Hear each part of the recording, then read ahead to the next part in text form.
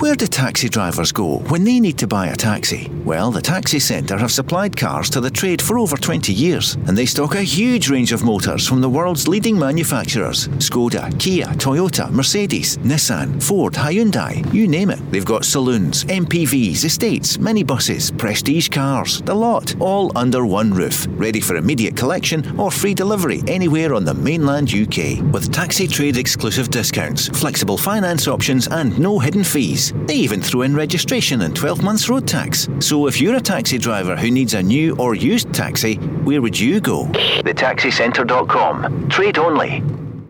The Go Radio Football Show with the Taxi Centre. Save on your new taxi with exclusive discounts across Skoda, Toyota, Ford, Seat and more. Let's go.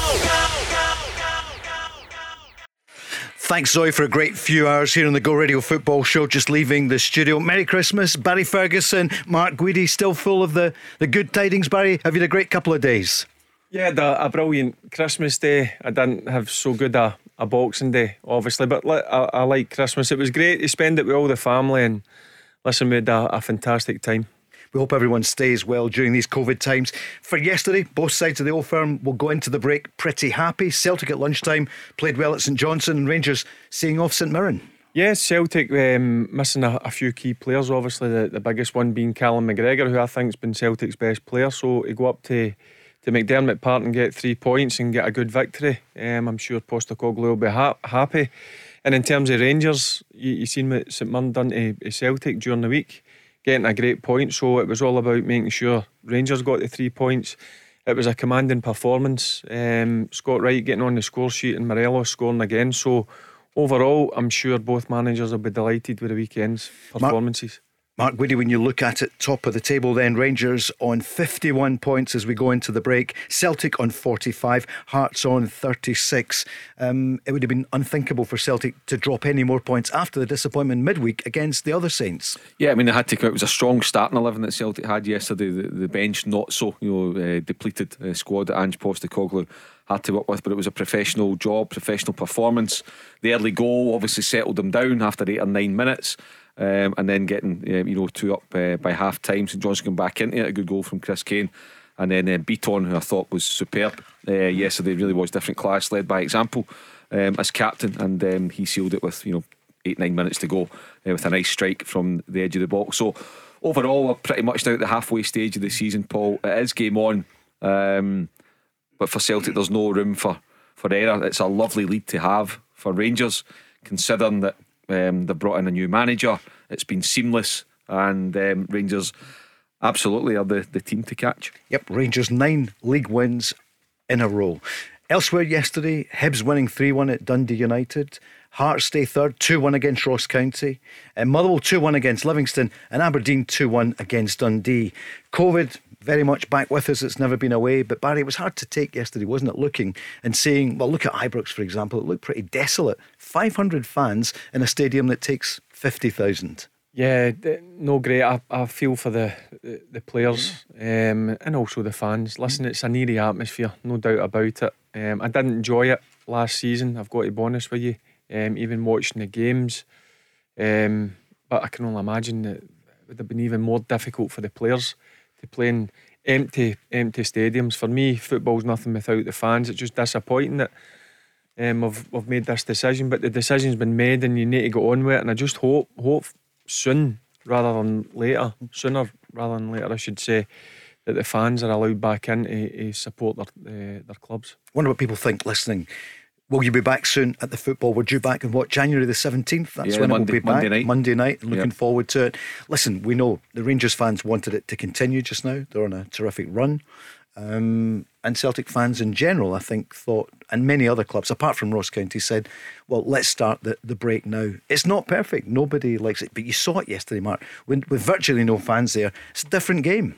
But Scottish football had to give itself the best possible chance to allow fans back in. I was at McDermott Park yesterday. Pretty much horrible atmosphere. It just felt like we'd stepped back in time a year, and it wasn't pleasant considering what we've been used to since August. So if we can bring this break forward, I think it makes sense. Yeah, you understand Rangers, good bit of momentum, probably wanted the Old Firm game to go ahead. under those circumstances. That's all understandable. But the revenue pool, I think, like for example St Johnstone, that fixture yesterday under the circumstances it plays cost them 120 grand. What would the crowd have been yesterday? So you would have had 10,000, right, and no problem. You get zero 500 hospitality, etc. So that costs about 120 grand. So therefore, if you look at Celtic Rangers, I think Celtic probably would have felt more it would have been about not having 57,000 fans in rather than the financial part of it. But if I think Hibs were due at Easter Road against Hearts, was it Dundee United were due at Dundee were due at Dens, so you think of the loss of revenue for those big derby games, Paul. It makes sense, and we've got to allow fans in for all sorts of different reasons. So I still think that the month of January is going to be a real challenge towards the end of it, even to get fans in, the way our government is handling things compared to down the road. The number of 500 fans is preposterous. It still can't be explained why it's at 500 fans. You're absolutely right. Why can only 500 fans get into Ibrox at 50,000 people yesterday? It does not make sense. It does not add up. But if the government are calling the shots, then we have to respond to it in the best way that we can to allow our fans to get into the game. And Barry, in England, people continue. Lots of the games have gone off because of COVID, and we know that, and it's affected loads of the teams here.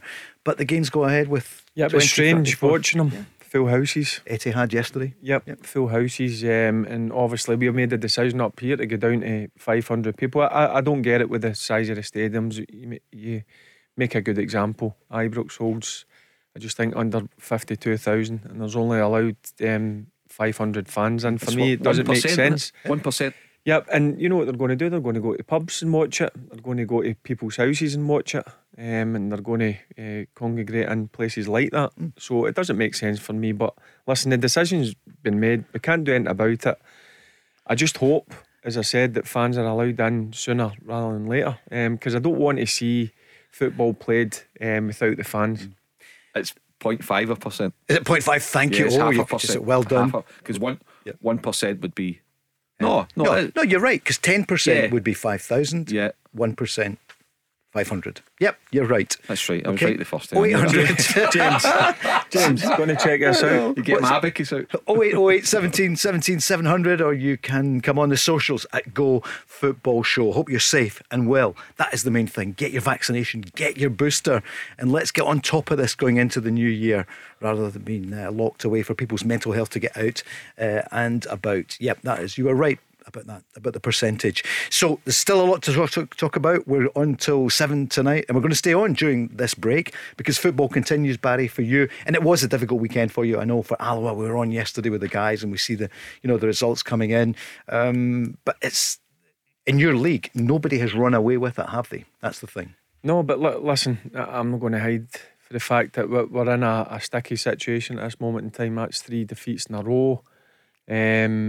With the players that I've got, it's not good enough. But the only way you're going to get out it is to roll your sleeves up and work even harder. That's what I've always kind of maintained throughout my career. I've been through bad patches with bad performances, and I work even harder to try and turn the results around about in the right way for us. Look, all managers go through it, all players go through it, all teams go through it. It's about, just as I said, gritting your teeth, working harder than you ever had before, and I'm sure we'll come out it. Is this the first time in management you've gone through a sticky spell? Well, I've had that a couple of times. As I said, it's part and parcel. Look, you know before you go into it that these times are going to happen. They're no nice. Listen, you toss and turn at night, and you think about what way can I change it? Can I change the formation? Can I change the personnel? All these things run through your head. And I'm not the only manager that's going through a tough time. I feel from, because it becomes a lonely place at times. But listen, I'm one of the guys. My attitude is always to work even harder and roll my sleeves up, and that's what we'll do. And that will start tomorrow night at training. In the Championship, Dick Campbell, he'll be in great form. Another win yesterday, Mark, top of the table. And Killie stayed tucked in the race anyway. A late win, well, not that late, but they overcame Hamilton Accies. And Killie really needed it. Any word yet on who's going to be the new manager? Because that's a big job. They want to be back in the Premiership. Yeah, it's an attractive job. United jobs up for grabs as well. Marvin Bartley has been quoted for that. Linked, Marvin Bartley, Darren O'Dea, I think are the two names that have been linked. Of course, Graham Matthew is going in there as the sort of chief executive. So he'll have a link to Marvin Bartley when they were at Hibs together. So yeah, that could be one. But then Davy Martindale's just lost Dougie Imrie to Morton, so does he want to lose Marvin so quickly too? But yeah, the original point about Kilmarnock, it's a great job, Paul. I think we were speaking about it the other night with Rob, and a really good job, good football club. If you get it going there, if you're up the top of the league and pushing to win that title, you'll easily get 6,000 or 7,000 through the gates at Rugby Park. The fans will come out when the team's successful. But it's a warning to all clubs and to hierarchies about decision making. Less than 3 years ago, Kilmarnock with Steve Clark. They're getting into Europe, they're doing things, and then from there was decisions made that didn't work in terms of managerial appointments. So it's a warning to all clubs that never take anything for granted, and that's why between Billy Bowie and James Fowler at Kilmarnock, they need to get this one right. And certainly by the people who have applied for the job, Paul, they've got a real strong shortlist to choose from, and I think they'll make a decision within the next 48 hours. Yeah, it's a good club. It's a place that I always enjoy going down to play. Used to love going to Rugby Park. I'm surprised that it never worked out for Tommy Wright. I've got a lot of respect for Tommy Wright. I think he's a top manager. That was proven what the job he done at St Johnstone. But listen, it's a great job to get, and I'm sure there's a lot of managers that will be eyeing it up. If you get them back into the Premier League, for me, Kilmarnock should be pushing in the top 6 in the Premier League. They're going through a tough time just now, but they need to make sure they get the next appointment right. But for me, it's a great job to get. Right, let's hear from the two managers from the big two. So the lunchtime kick-off, 12:30, Celtic at McDiarmid Park. They were in good form, many changes. They'd obviously maybe some COVID problems. Kyogo did start. We'll find out what the manager says about his injury. But what about a game without fans? I don't like it. Like I said, I'm super happy with the way the boys went about it today, but did I enjoy the game? No. Like I said, I had a season of it in Japan, and I just don't think it's the same game. It's this, we all need to realise that it's the supporters, that make the game. They're the ones that create the atmosphere, that make those special moments. And I don't think it'd be any one player or anyone, any manager who enjoy playing in an atmosphere like this. A couple of hours later, Rangers 2-0 at Ibrox against St Mirren. Giovanni was very pleased. We tried. Our passing game was really good today, and you could see the spaces were opening up in the second half. Adjusted a little bit their formation defensively, so which we had even more space to create chances. But in the end, you want to have the 3 points, of course, with as many goals as possible. But I think I was very pleased with the way they performed on the pitch. Scott Wright getting the first, Morelos the second. Barry, Morelos playing. He looks sharper and he looks a bit thinner. I don't know if it's just the Christmas card, but I saw they said it in the telly as well. And he's playing with a smile.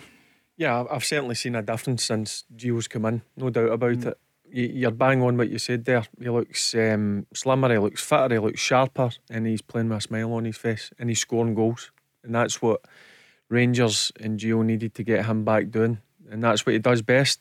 To me, when he's on this type of form, he's a top striker. No doubt about it. He'll score you goals. He'll frustrate at times, no doubt about it. But to me, he looks in a happy place just now, and he's doing the hardest thing in the game, and that's scoring goals. 4 goals in 5 games, Mark. He's doing well. And the thing for me about Morelos is, Paul, we're talking about him for his goals. Too often in the past we were talking about him, for yellow cards or red cards or off the field stuff, time keeping at training, etc, etc. But now, since Giovanni Van Bronckhorst comes in, you're right, there's absolutely, I don't know, it might not be, but it looks as though he's leaner. When you see him in his jersey, he looks much leaner. He's smiling. Sometimes he can have an angle as if he's not happy with himself, but he's smiling. He's clearly in a happy place, and he's backing it up with goals. But he's not only scoring goals, he's contributing to the overall performance. He's been a proper team player under Giovanni Van Bronckhorst too, which just adds to what he's got. So if Morelos can keep this going, and there's no reason why he can't, he looks after himself, has a good break for the next 10 days or so, then comes back ready for the second half of the season, the business end of the season, he can 100% be the main man helping Rangers to retain the title. He can go on and help Rangers win that title. If Morelos isn't on it, Rangers might struggle, but with him there and a focal point and being right up for it, then Rangers can win the league with him leading the line. His goal sums him up just now. Good header, but he's first to react. That's sharpness, that's fitness. See, when you're fit, you're fit upstairs, and that's what happened with his goal against St Mirren. As I said, he was first to react before any St Mirren defenders. But look, there's no doubt about it. I've seen a major difference in him since Gio's come in, and that's maybe what he needed. He maybe needed a kick up the backside, because there's no doubt he's got so much quality. Do you think maybe Steven Gerrard had enough of him? He'd given him a couple of warnings. He'd been really good with him over the years, but maybe it's a clean. He always supported him in the public, no doubt about it. I'm sure behind closed doors he wouldn't have been happy with his performances or maybe his fitness levels, but there's a clear change in him, and maybe Gio's had that input. Maybe he sat him down and said, look, I need you to be fitter because you're a big player for us. And he is, when he's on that type of form, he is a big player. He's a match winner, and Rangers need players like him playing like that every single week. I'm very pleased. Of course, it's difficult situation for both of us. For me as a manager coming in at this time of the season, also for the players to get a new coach and of course some coaching staff as well. But I think we did very very well just to continue the work Stephen did with the players, adjusted it a little bit in areas I thought we had to change. Very pleased because since I came in, we had a lot of wins, only one draw, also in Europa League. So I'm very pleased with the performances the players did since my arrival. And closing the back door as well, Mark. Yeah, I mean 6 clean sheets out of the 7 league games. So it's an impressive record considering that Rangers were conceding almost every game this season under Steven Gerrard. So that's a big improvement. The input from Giovanni Van Bronckhorst, because he's a manager, never take anything away from the manager, but by all accounts one of the coaches that he's brought with him, Dave Voss, is different class, real detail. The players like him. Tactically he's on it. Giovanni Van Bronckhorst trusts him. He's very sought after in Holland, so it was a real coup to get him to come along with Giovanni Van Bronckhorst. So the manager is a focal point, but it's about the guys that you have around about you as well. You can't do it all on your own. You've got to be able to trust people. You've got to be able to delegate, allow them to do their task. You've got the players to like them, and so far all those ingredients are adding up, and that's why Rangers are in such a good place. At the start of the season you both said you think Rangers will win the title. They'll retain the title 2 in a row. We're going to give you the chance to look at that prediction again, or whatever. You can look at it, because this is the final programme with both of you this year. Here's Ange Postecoglou after the 3-1 win. Somebody said to me they had 17 players in total who might have been available, weren't available yesterday for Celtic. Certainly massive changes. And afterwards, after the 3-1 win, this was his reaction. Yeah, it was difficult conditions, obviously, with the pitch the way it was. And, they were pretty desperate for points as well. But I thought first half we were really good. We took control of the game, scored a couple of good goals, probably could add 2 or 3 more. Second half got a bit scrappy, particularly in the middle bit, but still had our chances to get further ahead. But overall, just thought great attitude shown by the players.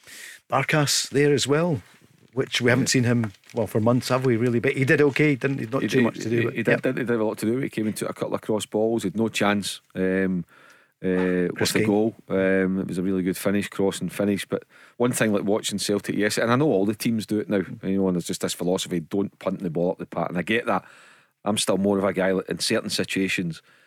Nobody's ever scored for Rose Ed, and I know it's not pleasant in the eye. But I'd rather put it in his own head than risk losing a goal. I mean, you see Celtic, they were putting themselves under pressure with shot by kicks at 2-0 down. Eventually they paid the price when Starfelt was shot with a ball. So I think when things like that, sometimes on such a difficult surface, it's not conducive to playing the ball round it back. Clear your lines, get it up the pitch, reshape. Barry, maybe I'm just way off the map with that. Yeah, but listen, I'm all for that. Don't take any chances. But you don't need to. When you're 2-0 up, you're comfy in the game. Sometimes it's better just playing in the opposition half. That's it, get the ball in. But listen, that's the way vast majority of teams want to play now. They want the goalkeeper playing it out to centre backs in the 6-yard box and trying to pass their way out. Listen, it's great when it works, but you can put yourself under a bit of pressure. And that's what Celtic did yesterday with Starfelt giving the ball away, St Johnstone break, and obviously Chris Kane with a real good finish. But the signs of a good team is they respond straight away, and that's what they've done with Beaton getting the goal. Huge possession yesterday. What about stand-in skipper near Beaton and Rogic? That was a great double act. They controlled the game yesterday. Yeah, Beaton for me has always been a good player. I've always thought his strongest point is obviously he's comfy on the ball, he's comfy under pressure. And and that's what he showed yesterday with his performance. Obviously getting the armband must have gave his confidence a major boost. But look, he was in top form. He was Celtic's best player for me yesterday. The bench, when you look at it, young Dawson coming on did well. He did, yeah. But when you look at it, it's going to be a massive January for them. We said we'd hear about Kyogo. You probably know today. It looked bad at the time, didn't it? When he pulled up. Mark, you were there. Yeah. Were you worried about him? Yeah, it certainly looked that one. He just went down and he didn't mess about. And when the Celtic medical staff came on, Tim Williamson came on, no messing about, just boom, sub, get him off. Even though it was a kid that we're having to bring on, I think by that point Celtic were 1 up. Anyway, so it was looking okay for them, but I think it does show the need to go and get another striker, and they are closing in on Maeda, I think, from Japan, expecting that to get done within the next 7 days, which is positive for Celtic. I haven't watched him on YouTube or any of that kind of stuff, Paul, but certainly the reports are that he's a bit special, he's a bit dynamic in the final third, so that's a good one for Celtic. But you mentioned Beaton was superb, but Rogic again just gives the team that extra touch of class, that extra bit of finesse. You look at the weight of pass for the second goal, you look at how he just created that wee half yard to his left hand side to receive the pass, just the correct angle, and then just weighted it beautifully for Abada to go and score. So I mean, I think McGregor's been great. Kyogo obviously, the 2 goals that he got in the cup final, the execution of them. But Tom Rogic, and now doing it for 90 minutes as well, Paul, he's perhaps as good as I've had in the first half of the season. He's been absolutely flawless. Barry, great to watch, isn't he, the Aussie? Yeah, I've always thought that. I always remember going back and asking Craig Moore, what's the reasons for the 60 minutes, 65 minutes, 70 minutes, and he says there was never any issues with his fitness, and you've seen this season, certainly under Postecoglou, he's played the vast majority. When he started the game, he's played the 90 minutes, but there's no doubt, I mean, he's a gifted footballer. He can handle the ball, he can score goals, he can play the slide rule passes. But one thing about him, he's strong as an ox as well. People are trying to get the ball off him, bang, he knows how to use his arms really well, and listen, he's turned into a key player for Celtic this season. The Japanese boy went off early. There was a great concern about him. The manager, he just sort of shrugged afterwards. Yeah, he's okay. Look, he wanted to give it a go today. We knew he wasn't 100%, and we said to him, don't overly risk. He felt it a little bit, so just take him off. But he'll be fine. The Go Radio Football Show with the Taxi Centre. Save on your new taxi with exclusive discounts across Skoda, Toyota, Ford, Seat and more. Let's go. Thanks, James, keeping us right up to date with the traffic and travel. I must say it was pretty quiet on the way in. Yeah, it's Monday. It's 5:25. This is coming from the heart of Glasgow. Thanks for making the switch. We're on every night from 5 o'clock. First to kick off with a football chat. Thanks to everyone who's made the switch in the last year and a half. Well over 1 million downloads to the Go Radio Football Show. Barry Ferguson, the Rangers legend, Mark Guidi, broadcasting royalty, and Rob McLean standing here, Paul Cooney with you. Rob will be back tomorrow night, and with him tomorrow evening, and I know who it is. It's going to be Craig Moore tomorrow night. He was here. Yes, he was in great form. He brought in the selection boxes and he ate all of it himself. No, he came in with that yesterday along with Big John Hartson. What did they bring in? Yeah, selection boxes. Yeah. They were out of date. No, they weren't. I'm only kidding. Well, he was down my house a couple of weeks ago and he brought nothing in. Oh, no, he did. Happy COVID. So we'll be on every night from 5. So yesterday, Celtic. Seriously? Did they bring selection boxes? No. I cannot lie. 3-1 Celtic yesterday. Rangers 2-0 against St Mirren. Hearts stay third top as we go into this break. 2-1 against Ross County. No, he didn't. not a sausage, not a carrot. Hibs winning 3-1 at Dundee United. Aberdeen 2-1 at Dundee, and I see nephew Lewis got on the score sheet. And Motherwell 2, Livingston 1 in the Championship. What another great day for our Broth. And we need to think about it. Are the part-timers going to be in the Premiership? The Cinch Premiership, could it be Arbroath next season? Because we're over halfway through and they are top of the table. And I see your old club Kelty Hearts, they went down to 10 men. They lost 5-1 the first game they've lost all season. It's been some record though.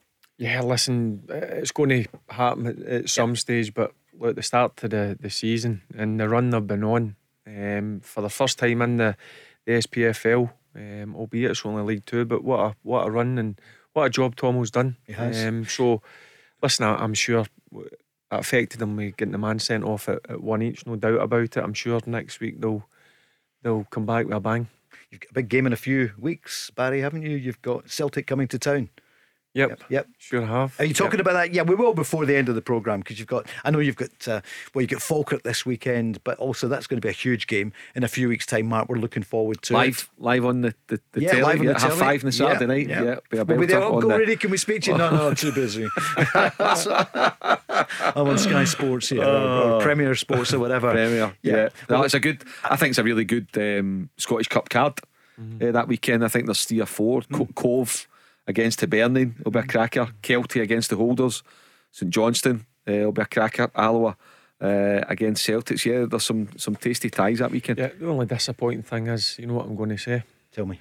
The fans. Surely they're going to be back. If anyone, in government or whatever's listening, By then that'll be well over the 3 weeks. That'll be nudging towards 4. Yes. So hopefully, but you're right, Barry. Unfortunately, we can't take anything for granted. But it'd be nice to think that we're back having full houses starting that weekend. That'd be perfect. And it's good for the club, obviously. Of course. A bit of money coming in. Obviously, times are tough for all clubs. What's your capacity?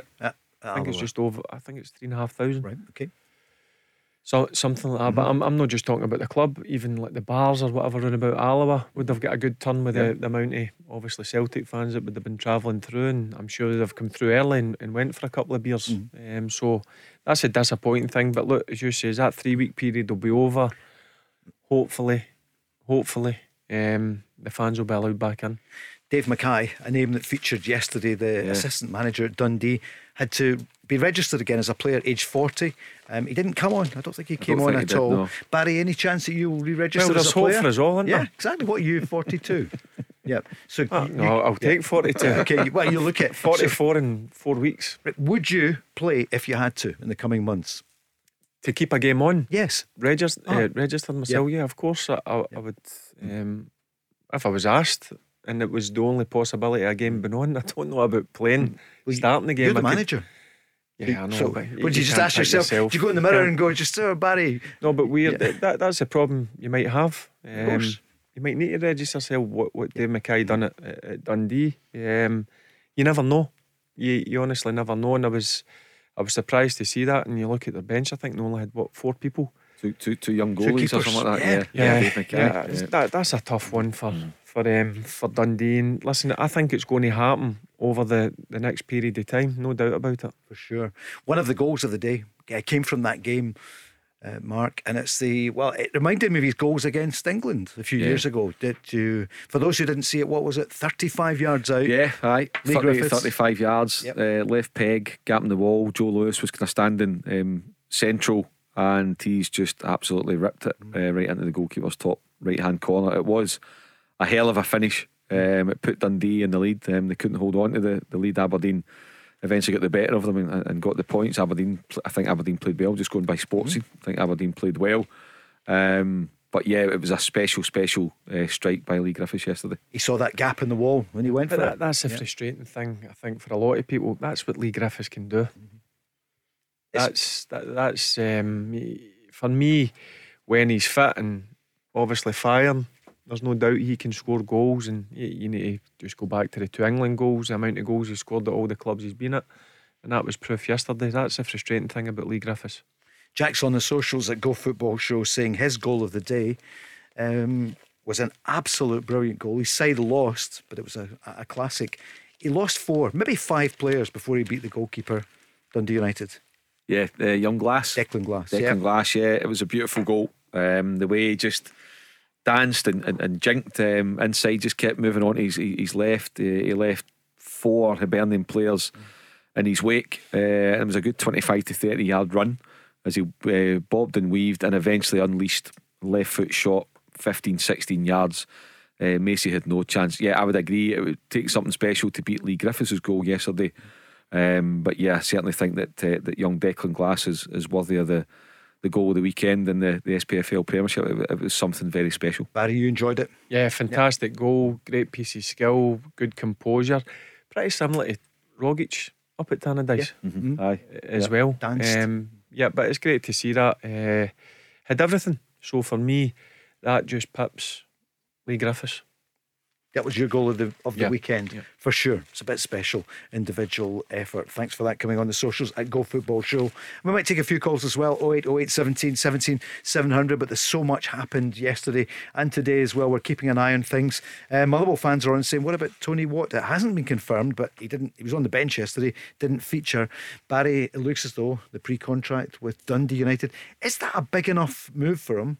Will they pay him that much more money than Motherwell, where he'd found a home, that they loved him, top scorer? Could a deal not be done to keep him at Fir Park? It's the only person that will know that's Tony Watt and his agent. I would guess Dun United will have a bigger budget than Motherwell. Yeah. But going back on Tony Watt, I just think over the last year or so, for me, he's produced real top performances. He's scored some fantastic goals this season. I just thought Tony Watt looked in a happy place. I think Motherwell suited him, and vice versa. Tony Watt suited Motherwell. So obviously they've not been able to come to agreement. But the age that Tony Watt is, Paul, people have got to remember, he's got to look after himself. Yeah. You're a long time finished. It may be an offer that he couldn't refuse. So look, the only person will know that in terms of financial terms is obviously Tony and his advisors. But I would imagine that Dundee United would have a bigger budget and be able to pay a better salary than Motherwell. Mark? Yeah, I would think that Dundee United having a budget, Paul, the ability to really push the boat out for 2 or 3 players, and so much so that I wouldn't be surprised if what Tony Watt has agreed to go to Dundee United for, it'd be touching double of what Motherwell be, and that's no disrespect. That'd be Motherwell pushing the boat out themselves, going to the top line. But Motherwell run a tight ship, and rightly so.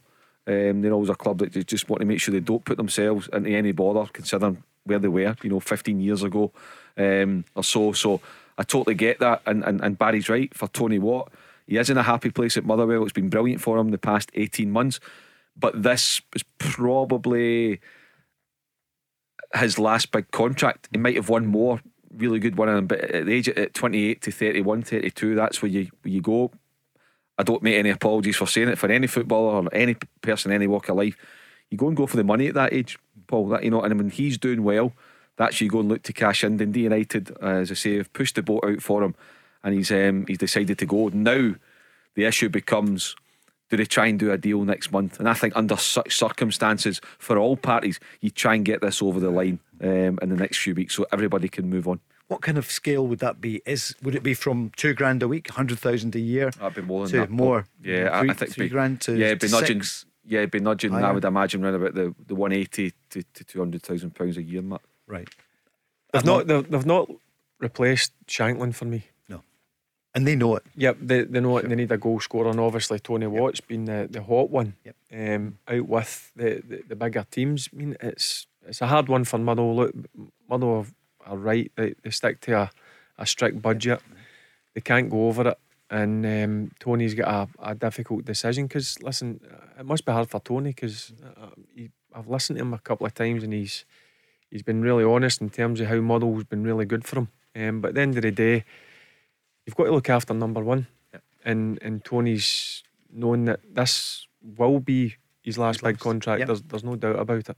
Kevin Van Veen did all right and scored a couple. And He did. a great goal. Yeah, he did. That was a great header. He got a goal the week before against St Johnstone. Nice kind of dribble and drilled home.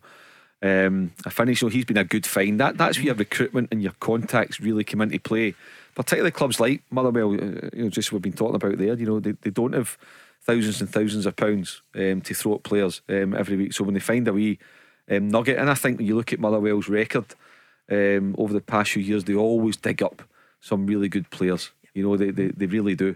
You think to Michael Higdon, to John Sutton.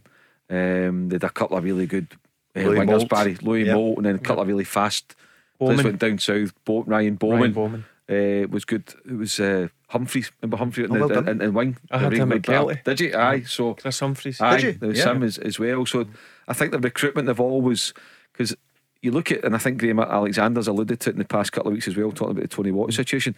They almost have to rebuild a team every summer. A lot of time it's just 1 year deals, or else players will get prized away with bigger contract offers. So a credit to Motherwell, they've had a really good season so far. Delighted for Graham Alexander. He's a good guy, works really hard, good manager, knows his stuff. And he's got Motherwell into a really good place. And in general, people were a wee bit sceptical about him because we didn't know that much. We know he's got Scotland caps, but he wasn't that well known, having spent so much of his career down south. Can you believe it was a year this Friday since Stephen Robinson left Motherwell? They were third bottom of the table and they're now fourth top at the moment. It's been quite a quick year. And as you said, Barry, Mark was mentioned, it was a complete rebuild job, almost complete, huge rebuild job in the summer. Yep, and I think Graham Alexander's done a terrific job. Strange, I think it was 3 or 4 weeks ago that went up to Dens Park and they get battered with Dundee, but they've always come back. But listen, he'd be sitting in fourth place, as you mentioned there. It was a big rebuild job in the summer, and he's recruited really well. And to be fair to Motherwell, as Mark's pointed out, over the last 4, 5, 6 years, the recruitment's been really good. They've always brought players up that nobody's known about from the lower leagues of English football, and they've always produced real top performances, and that's merited moves down to like League One and the Championship. Sure has. So that's Motherwell, because the West of Scotland team, we've gone to them first. What about Hearts? They've probably been the surprise package of 2021, Barry. When you think about it, they came up. Everyone said, I don't know if the manager's going to last after the Brora Rangers Cup defeat. But third top of the table, and they're sitting on 36 points. Celtic 45, Rangers 51. Your assessment this year of that? Terrific season. Yep. I couldn't understand the criticism that Robbie was getting last year. He'd done the job that he had to do, and that was make sure they get back in the Premier League. He's done that, and for them to be sitting in third place, I think it's theirs to lose. And your big pal Lee McCulloch, of course, your former they've done teammate. A great job. Yep, done a great job. Are they a good double act? Do they work well together? Yep. Really enjoys it. Really enjoys working under Robbie. But it's their third place to lose. I think Hearts in a strong position. You look at the squad they've got match winners. They've got a goal scorer in Liam Boyce as well. They're solid defensively. Obviously with John Souttar's just been capped with Scotland there, and look at the goalkeeper they've got a top class operator in Craig Gordon. So for me, Hearts 100% a third place this year. I would have Robbie Neilson as my manager of the year so far, Paul. Yeah. You take everything into account. The pressure it was under at the start of the season, opening fixture at home to Celtic, etc. Everything into account, I'd have Robbie Neilson as the manager of the year so far. Especially with Hibs doing so well for much of the year. You know, they got to cup final, they got to semi-final last year, then this year had to win over a support all over again. There's a number of Hearts fans that wanted Robbie out, and he's managed to come through that. He's managed and by the way, you've got to say as well, credit to Anne Budge and the board. I think they've backed him really well, backed him well too in the Championship last season. But he rewarded again. We could talk about recruitment. Craig Gordon, boom, and you get possibly a player of the season so far as well. Craig Gordon, you look at his performances, to John Souttar, young Woodburn on loan from Liverpool, Liam Boyce when he's fit, a great striker, isn't he? Herring as well, still getting a jump. Kingsley, Mackay, you can go on. Mackay, they've got a strong squad. They have got a really good squad. He's been backed well, but you know what? Being given funds doesn't guarantee you success, Paul. So, and I say, taking the big picture into account, what he's been up against internally in terms of the home support, I think Robbie's been absolutely terrific. And as we move into 2022, I'd give him the manager of the year for the first half of the season. We'll find out who Barry will give it to.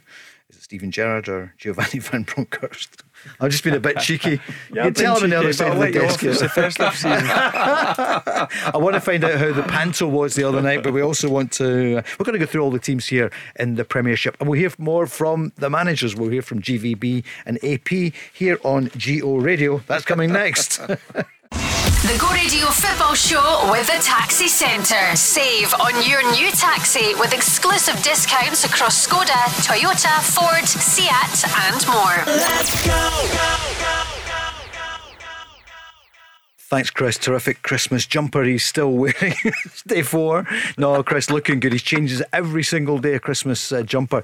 Barry, did you have the Christmas jumper on Friday because you went to the panto with the family? No, with the Christmas mass on. Right. Yeah. Obviously the face coverings, but with Christmas hoodies for Christmas Day. The Ferguson family on it. But the pantomime was good. Grado and Shell Suit Bob were on top form. Really enjoyed it. Fantastic. At the Pavilion, that was I wasn't there this year. Mark, what about yourself? Great Christmas? Yeah, it was good, Paul. Yep, enjoyed it. A nice time. Can't complain. Nice time of year. I love it. Enjoy it. Really good. And then ready for the football. It was such a shame yesterday. I kept thinking during the programme on with Craig Moore, John Hartson, and just saying, right, okay, up at McDermott Park, because there was a band of Celtic fans who were there just outside. They were quite, I'm sure they were well behaved and they were banging the drum or whatever, a bit of atmosphere. And then when you went to Ibrox and you just saw so few people there. In fact, the cameras, did you see them panning round the main stand across from the main stand at Ibrox, and the guy kept moving, so he was on the telly at the beginning. Is this me? It's not crazy. Yeah. It takes 52,000 people, as the Rangers legend tells us. This is lazy. This is not good. Just saying, it's 500 people. We're better than that. They need to get a bit more science behind it and make it some more. For people's mental health, we should be out and about. We have to be safe. Of course we do. But just to say, right across the board, whether you're at, but I think as well, Rangers. When I say we, I mean like our footballing authorities, perhaps should be challenging it more. Paul. Absolutely. Like not a bit cosy, isn't it? Not settling for 500 across the board, because it doesn't make sense. It doesn't add up. When you're looking at it, that's fine. And then, for example, brilliant, great day out. There's Barry's at a packed pavilion, indoors. Concerts were still. Why did it need to be yesterday? Why not do it from today? Because we were having the lockdown, the break. So do it from. I don't know. There's just wee things that are inconsistent, that don't add up, and sometimes you just feel that from our the government authorities that football gets singled out, and it's as if it wants to get made an example of all the time, and for negative reasons, and it's not right. I feel it does get singled out. Do you, Barry? No doubt about it. Look, I think you're right. You've got to stay safe during this pandemic. No doubt about it. The COVID situation isn't great, but listen, fans would wear face coverings. Fans would sanitise their hands getting in and out of stadiums. I've no doubt about it. Just for them to get to watch and support their football clubs. I'm not saying packed stadiums. I get that it can't be, but if you're looking at the stadiums that we've got here, i.e. Ibrox, Parkhead, Tynecastle, Easter Road, Pittodrie, you could get a right few thousand in there, no doubt in my mind. It's not. You heard Postecoglou doing his interview after the St Johnstone game. What he said, doesn't he enjoy it? No, it's not. The players don't enjoy it. That's why you want to be a football player. You play in front of fans. Now, I totally get that you can't at this moment in time, but surely you could get a higher percentage than what's in just now. Of course. And you make a great point. The Boxing Day, St Stephen's Day, it's about the sport. It's a huge day in Britain, Scotland, England, Wales and Northern Ireland. It's a huge thing. And we were denied the fans being in at the grounds. And they'd probably, they'd congregate together to watch it anyway, inside. It's outdoors. I know. It's outdoors. Outdoor. Maybe I'm missing something. Arenas. Yeah. Okay, so Rangers winning 2-0 in the afternoon at Ibrox. This is GVB afterwards. Well, the afternoon we wanted, because we wanted the win. We knew that St Mirren would give us a hard game. They showed today we were very compact. Our spaces were limited today, but I think the players did well. Especially the first half, we scored twice. Second half, we had the right intentions to score even more, but we created some good chances. But we hit the post once, and some chances we didn't convert into goals. But I was overall pleased with the intention of play, and of course with the 3 points, because that's the most important thing. And he spoke about the transfer window, and one of the headlines today is Van Bronckhorst saying to the rivals, we're going to be stronger in 2022. Well, we always anticipate, that's the most important thing. If it eventually will be a busy transfer window, I don't know yet, but we are well prepared, and we have to wait and see what the transfer window will bring for us. So Barry, are they going to be even better in 2022 than they were in the first part of this season? Well, I'm sure he would like to strengthen, but that depends on what's available to go and spend. Whether somebody comes in with an offer that's acceptable for one of the top players. I'm sure if that does happen, Gio has got a plan B to go and get somebody in as quickly as possible. So it'll be interesting to see. But I'm sure the board will try and support him as much as possible, because I know he would like one or two players in. I know that Rangers aren't in a rush to sell any of their players unless it matches evaluation on top of each individual's head. So I'm looking forward to this January transfer window. No doubt Celtic are going to do a lot of business. It'll be interesting to see what Rangers do. Does somebody come in for a Ryan Kent, for a Nathan Patterson, for a Joe Aribo? Are Rangers willing to go and do business? Who knows what sort of money they can get in. So it's exciting this January. But in terms of Rangers, I think they're looking really strong. I think if you asked any Rangers fan at the start of the season, go into the winter break, you're going to be 6 points clear, they'd have snapped your hands off. If you were the manager of Rangers, where would you strengthen? So supposing nobody goes just now, would you still like to make a signing in January? Yep, I think another centre forward. Yep, because in terms of Roof, I really like him. I think he's a top player. He tends to suffer an injury every 3 or 4 weeks, a niggly injury. So your only real number 9 is Morelos. Jermaine Defoe, I don't know what's happening with Jermaine Defoe. So I think a priority would be a number 9. I think they're really strong in the midfield area, depending on what's happening with Ryan Jack. We don't know yet if it's going to be longer term or short term. But I think they're really strong there. Hollander and Balogun are near enough back. You've got Nathan Patterson and Tavernier. You've also got Barisic and Bassey.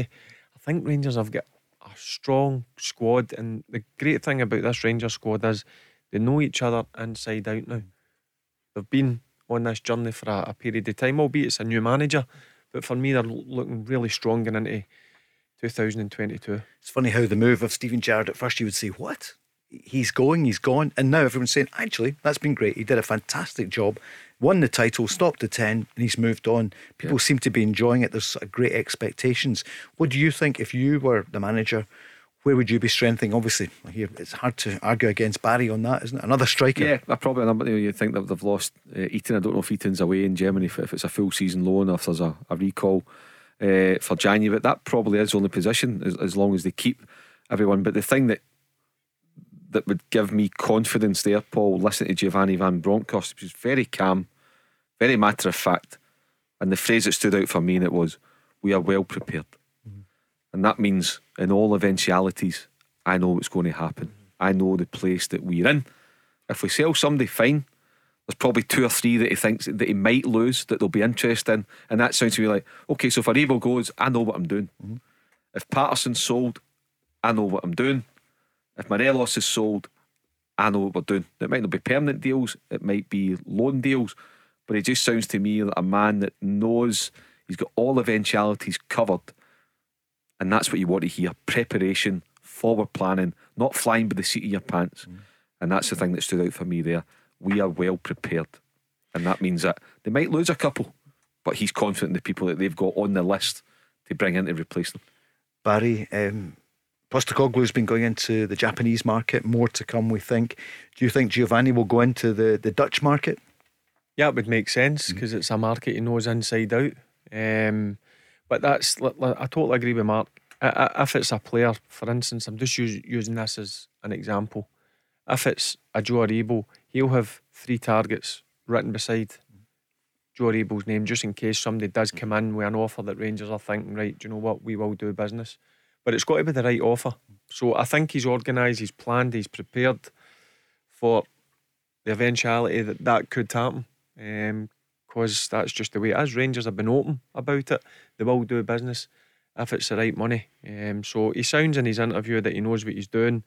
He's already planned just in case it does happen. But I've got a sneaky feeling nobody will go, and I think they'll allow him to bring in 1 or 2. You don't think anyone will go? Because I was going to say Coulson's a real interesting one for me, Paul, in terms of contractual situation. Just what we were talking about earlier with Tony Watt. That's the one for me, that if he's not going to commit, and there's nothing wrong if he thinks he can get more money, or he fancies going back down south, wants a different challenge, whatever it may be, whatever his reasons are, that's entirely up to him, and good luck to him. But if I'm Giovanni Van Bronckhorst, if I'm a football club, I'm saying there's a £35 million title. There's nothing against Connor Goldson, but if you're not going to commit and he's got one eye on his move or one eye on a pre-contract, I would rather have somebody in that I know is only focusing on Rangers. And that's nothing against Goldson. He might still be able to do that, but I don't. If I'm a manager, I don't want to take that risk. So if he's not going to commit, and the signs are that at this moment he's not going to commit, I'd be looking to replace him and cashing in them next month.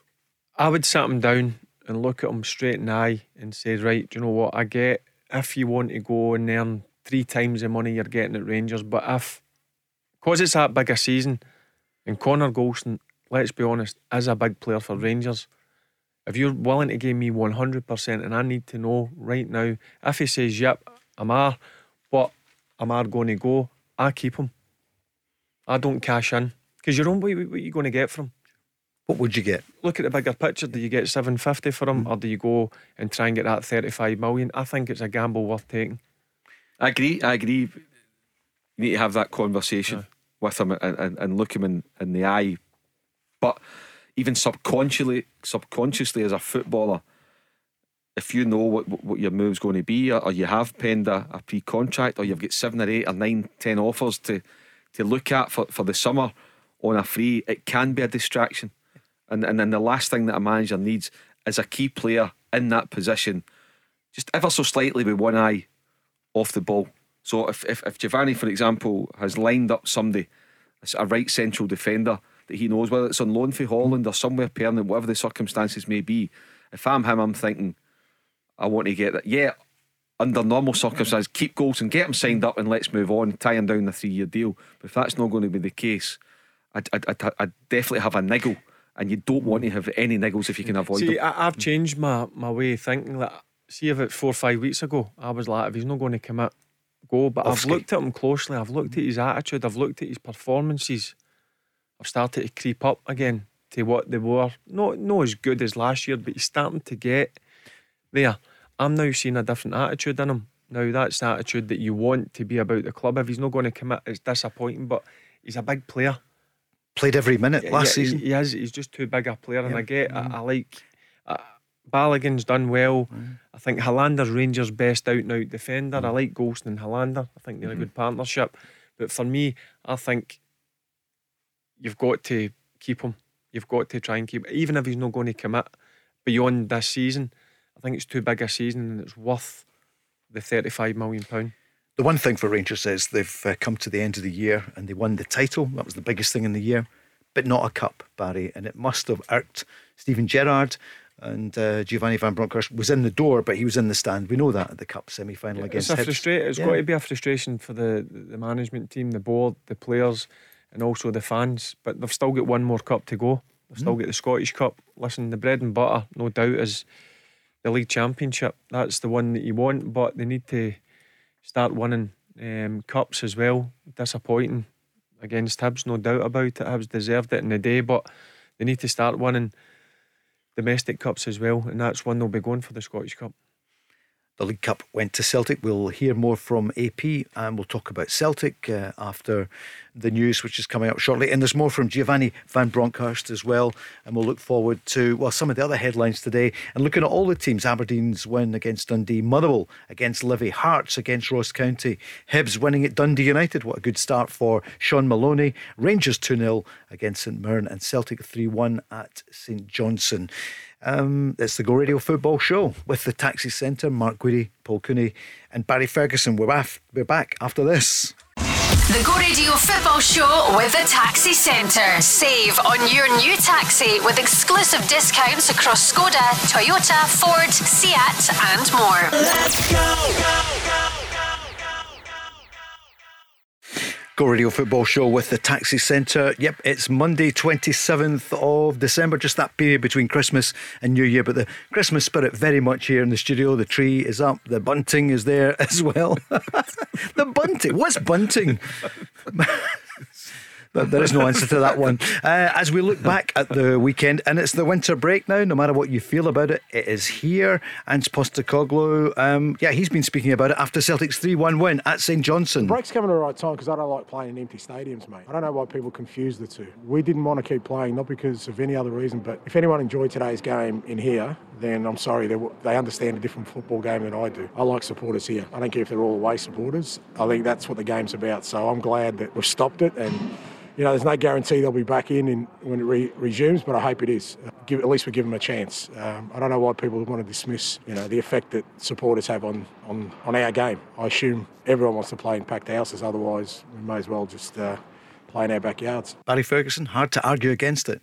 I can't disagree with that. In terms of his opinion about it, it's horrible playing in front of no fans. But also I get Rangers side it. They want to continue because they're in a good run of form, and they're going to go to two places which is real difficult. Pittodrie with no fans and Celtic Park with no fans. So I get it for both sides, but like football, empty stadiums, I hate it. Hate it. And Rangers have kind of put that to bed as well. I mean, we said it 2 years ago. They beat Celtic in front of 60,000. There was only 800 Rangers fans at Parkhead. They have done it. Look at the way they've played this season. So I know not as well as they did, but the table that I've got here, they're 6 points ahead. Mark, I sometimes wish they would come together a wee bit, a united front in football, but maybe that's naive. Yeah, unfortunately it probably is, Paul. It's all about self-interest, and I don't say that to criticise any club. Of course you do. You want to look after whether it's financially. The one thing about Ange Postecoglou, I don't think from him as a football manager, I think he just says, look, I want fans in the ground. He was quite clear about that. I don't think he was trying to mask anything else. It was a clear message. He was unequivocal in what he said and why he said it. And you're right, as you said to Barry, you can't argue with him. Barry can't. None of us can. Yeah, you can say, yeah, that's fine. For our club, I'd prefer if we kept playing. But in terms of the reasons that he's cited for his football club and for football in general, and I was in Perth yesterday, watched the game, it is right. It's not the same. We don't want to be where we were 18 months ago. We want to be where we were 3 weeks ago. So it was just very disappointing that we couldn't get full houses up and down the country yesterday, just for the last weekend, and then we move in and see where we are.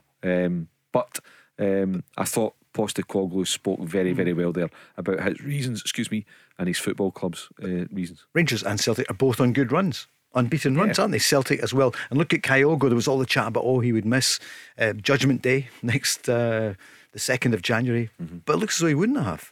Well, I think had the winter break not been brought forward, Paul, by the sounds of it, I don't think Celtic would have risked Kyogo yesterday. No, I think they would have kept him for the game against Rangers, and rightly so, because they don't have another striker. You look at the bench yesterday, the lack of options that they've got. So I think they would have wrapped in cotton wool to be ready for it. But because they knew it was their last game for 3-4 weeks, then they've thought, right, we'll go with it, because we don't want to drop another 2 points, having just dropped 2 in Paisley midweek.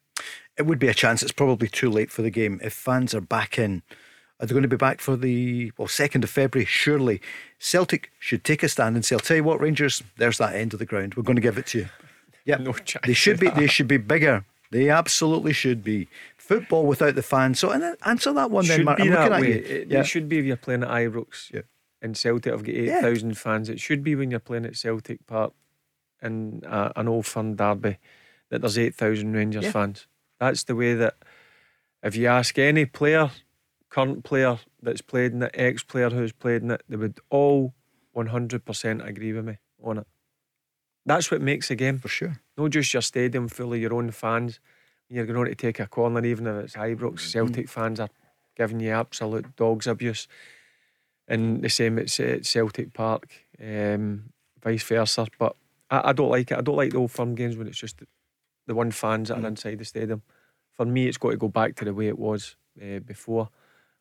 Do I think it's going to happen anytime soon? I don't. Could the league show some cojones and get involved and say to the two of them, hey, come on, I mean, you used to have been to the games. Yeah. And how do you feel as spectators watching it, or when you're there commentating? It was always much better over the years with the colour, and you've got, if you're at Ibrox, it's mainly the red, white and blue, but you've also got the green and white at the Celtic, and vice versa. We used to run out the tunnel. It's much better. The first thing I'd done, turn right and you see them. I go out and I just look left and it'd just be a sea green and white. That's what it was all about. That's what it was. And the same at Celtic Park. When you run out, you've only got the wee. I mean, it's 8,000 fans, but it looks small on the right side of Celtic Park when you run out, and you can't really hear your own fans because there's 53,000 Celtic fans. That's what Old Firm games are all about. You need to get back to that. What are they all scared of? What is it? I don't know. It was a thing that Dave King brought in at Rangers. Rangers started the ball rolling on it, and Celtic followed suit as they felt they had to do. They were under pressure from the supporters to do so. But you're saying, should Celtic be the bigger club and they start off again? Rangers win their game, because the next game is Celtic. Yeah. Unfortunately, Paul, it looks from the outside looking in, and it appears to be a lack of trust at boardroom level between both clubs. I don't know. That's what it would appear to be. It doesn't look as though, now it might be wrong, there might be things going on in the background, but it doesn't look as though there's a good working relationship between the clubs at boardroom level. I might be wrong, and if I'm wrong, please correct me and somebody for the clubs come on and put me right. But that's the impression that you get, that there's just, and we need it. Unfortunately, we need it to be good from the two biggest clubs in the country by a distance. You're right, should the SPFL and SFA get involved? You would like to think so, but they're not going to take on Rangers and Celtic. And the TV companies don't either, do they? No, I don't think they do. So when you put it all into the mix, so maybe this is the way it's going to be moving forward. But I don't think it's right. I think you bring a bit of balance to the games, and you allow away supporters in, because it adds to it all. But if both clubs feel that this is the right way to go, that we're not going to change, and it's one of them as well, Paul, nobody wants to blink first. So it's never going to happen. So exactly, it's no, Barry. Michael Nicholson is the new chief exec, and congratulations to him. He's got the job permanently. Stuart Robertson, MD at Rangers. Surely the two of them, two young men in the job, should start to forge something, because that's the reason we're called an Old Firm, because on the pitch you have a real go at each other, and the fans have their day, but behind the scenes, they want more TV revenue. And the better the spectacle, then the more money in the future. It needs a bit of ambition in the league. We need to get VAR, get it sponsored. We need to have the Premier agree on the sponsor, all the clubs, and look forward. I was saying, go and ask any current player who's played in the stadiums what I was talking about, like Ibrox, where there's 8,000 Celtic fans or ex-players. Go and ask the fans. The fans would want that. Yep. Yeah. And I guess if you lose your when season they're giving ticket, each other in the corners, that adds to the occasion. That's it. That's what the games are all about, and it needs to get back to the way it was. Stop bickering, sit around the table and have a cup of coffee and a cup of tea, and great. And a selection box, because they're all getting well paid to run these clubs. In the meantime, the fans, they're all just green, white, or blue and white. But there's also as well, Paul. You would imagine too. Now you look at the power of the supporters now, because of social media and the pressure that they can put on their clubs for various reasons. And you wonder as well, if either club, like I say, I'm going to use the term, had to blink first, or put an olive branch out, whatever you want to call it, they might face a backlash from their own supporters for being the first ones to try. So if Celtic put the hand out, they said, come on, I tell you what, bring your 7,000 into Celtic Park for the next game, as long as you do the same for us. Or likewise, right, would they face a backlash from their fans, as in you're putting the interests of the Old Firm ahead of the interests of our club and our core supporter base? Now I can sort of understand that to an extent, but the football club has got to be in charge of the football club. Fans are so important. I always say that. They plough 25, 30, 35 million pounds into their clubs every season. Season book holders, that's why you want to see them inside the grounds in the current circumstances as well. So yes, fans should have a say, absolutely, but they can't dictate as well. There's got to be a balance of listening to the supporters, taking on board what they say, respecting what they say, but ultimately the board room at football clubs have got to make the decisions. Strong leadership, that's what's required. What do you think? 08, 17, 700. Can you sort it out, guys, during the the winter break, right? We'll have it sorted by the. No, it'll go on and on. This is the problem. You become entrenched. Who blinks first?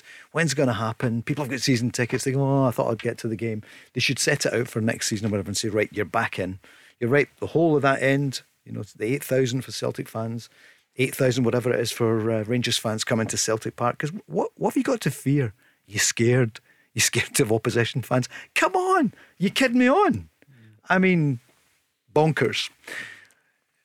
Go Radio Football Show. Let's hear from GVB. He's pleased with the season so far.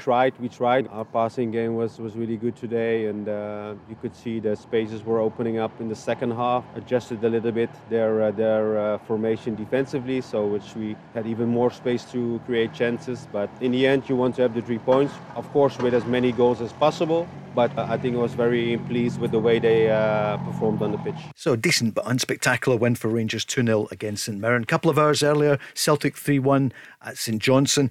But it was a decimated. When we gave you the team news just before 12 yesterday with Barkas, okay, Starfelt, Liam Scales, near beat on the captain. Kyogo, that was the big news that he was playing. Abada, McCarthy starting, Rogic, Cameron Carter-Vickers, Stephen Welsh, Juranovic. But it was on the bench that tells the story. Ryan Mullen, Soro and Bolingoli, Joey Dawson, Adam Montgomery, Owen Moffat and Ben Doak. The manager afterwards he praised his experienced players. Yeah, they were good, but to be honest, I thought it was the experienced ones that really stood up today. Beaton, Rogic, McCarthy, Josip. Really we needed some experienced guys. Cameron at the back to stand up today in a challenging game, and they did. And he said they showed character. I don't think that does. I think the whole first half of the year has. So we haven't had one bit that's been in smooth at all. We've had quite a few challenges thrown at us in this first sort of 5-6 months, and right from the first game. But we've stuck at it, and it's credit to the players. And I don't think there's any doubting they've got great character within that team. How was Kyogo? Well, he said about Kyogo, as we heard. Yeah, he's okay. Look, he wanted to give it a go today. We knew he wasn't 100%. And we said to him, don't overly risk. He felt it a little bit. So, just take him off. But, he'll be fine. Barry, you would see the highlights. What about James McCarthy? Did you see enough of him yesterday? I seen the highlights, but there wasn't too much. Not much of him. I know Mark was at the game, and I was asking him off air about it. Look, he's not had much game time at all since he signed with Celtic, and obviously that was an opportunity for him yesterday to go and show that, listen, I want to try and fight to get in that starting 11. Because if you look at the players that have been playing in there, good players. I mean, Callum McGregor, as you know, he's been for me the top player for the year. Yep, and Celtic's team. Indeed, yeah. He's trying to get me to change. No. So it's going to be a tough area to get into the middle of the park. So it was an opportunity for him to go and show the Celtic fans that getting a 4-year contract at his age, probably a lot of people looking were maybe surprised about it. But I just go in the past and what he's done, and James McCarthy's a good player. There's no doubt about it. He's a good player.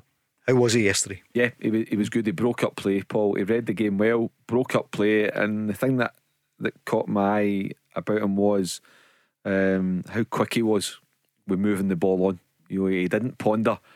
He was incisive, and it was quick, and he kept the play flowing for Celtic. I mean, you listen to what the manager said. The manager singled him out after the game. Now, clearly, what's been Ange Postecoglou, he's taken advice from John Kennedy and Gavin Strachan. They've clearly identified that's an area of the team that we need to strengthen. Now, for example, they could have said, no, Sorrow's our man. We know that Scott Brown's leaving, etc. Sorrow can, but they've clearly thought no, for whatever reason, Sorrow's not up to it, or not up to it yet, and they had to bring in somebody with experience. James McCarthy on a free transfer, yes, he'll be on a handsome wage, of course he will. But when you look at games like that yesterday, and let's imagine James McCarthy's not at the club, so they're bringing in somebody not as experienced or not as with the same kind of quality as him to play in the middle of the park.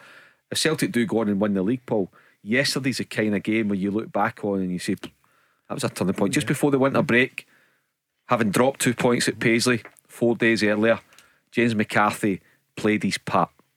Another thing about James McCarthy will be, yes, it is all about what you do on the park, but it's been a good professional about the club as well. Celtic lost a lot of good senior pros. The club's been in turmoil, or was in turmoil in the summer, as Ange Postecoglou has said. So having a good type about the place, a good pro, a good leader to help Callum McGregor and Tom Rogic and Near Beaton, all those kind of guys. So when you look at the quality that they've added, the experience of Joe Hart and Juranovic and McCarthy, and then the match winning elements of guys like Jota and Kyogo, they've recruited very, very well in the summer. And just give James McCarthy time. He's a proper footballer. Just look at the level he's played at. Yeah. I mean, I played against him as a young kid coming through at Hamilton. You could see the potential in him straight away. He was feisty, he could get about the pitch, and then you go down and you play in the Premier League for Wigan, Everton and Crystal Palace. So you're getting a player who's played at a high level, albeit he had a horrendous injury. Remember watching the game at Everton.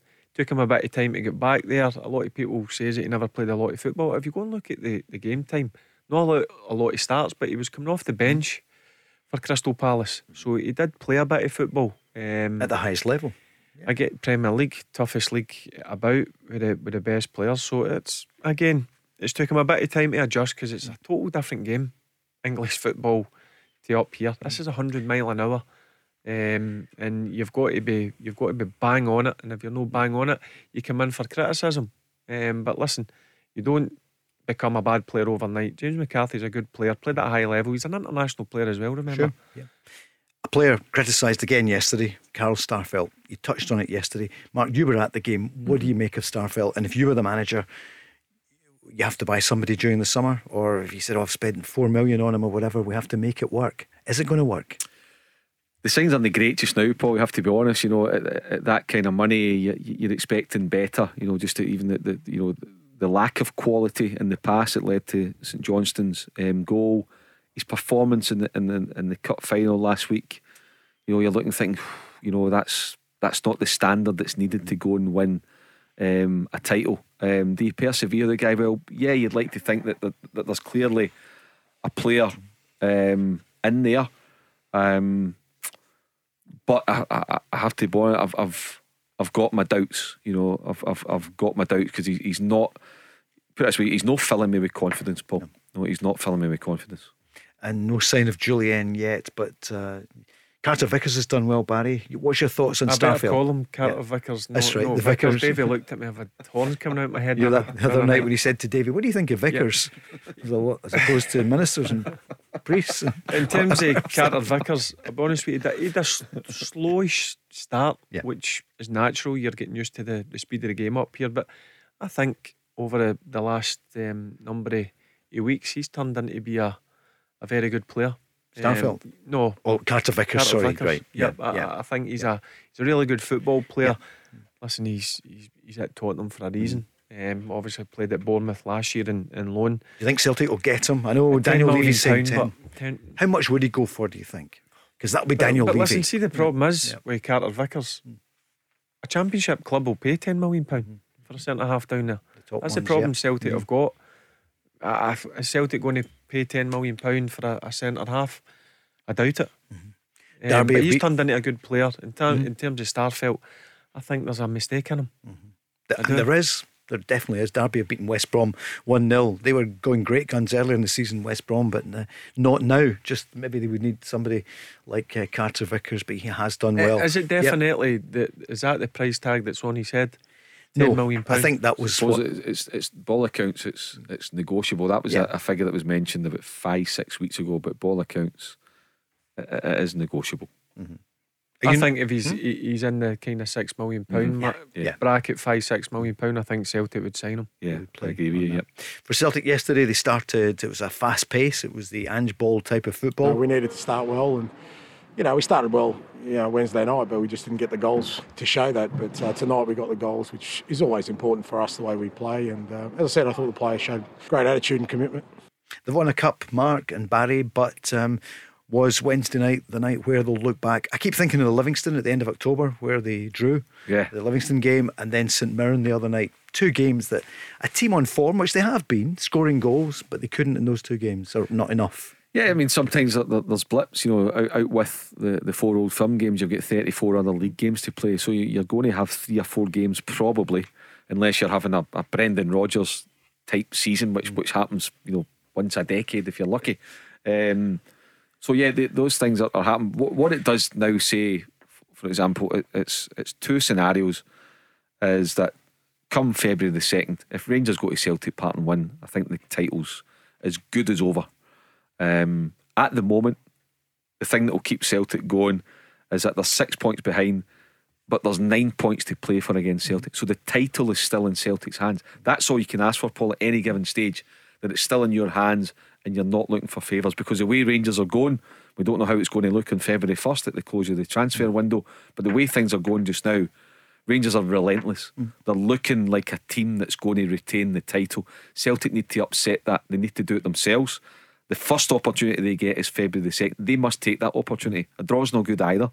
You've got to go and win the game. They haven't beaten Rangers for more than 2 years, I don't think, in the league. So Celtic need to keep it in their own hands. Rangers want to take it out of Celtic's hands and really create a gap. If Rangers finish that night 9 points ahead, it's as good as over for me.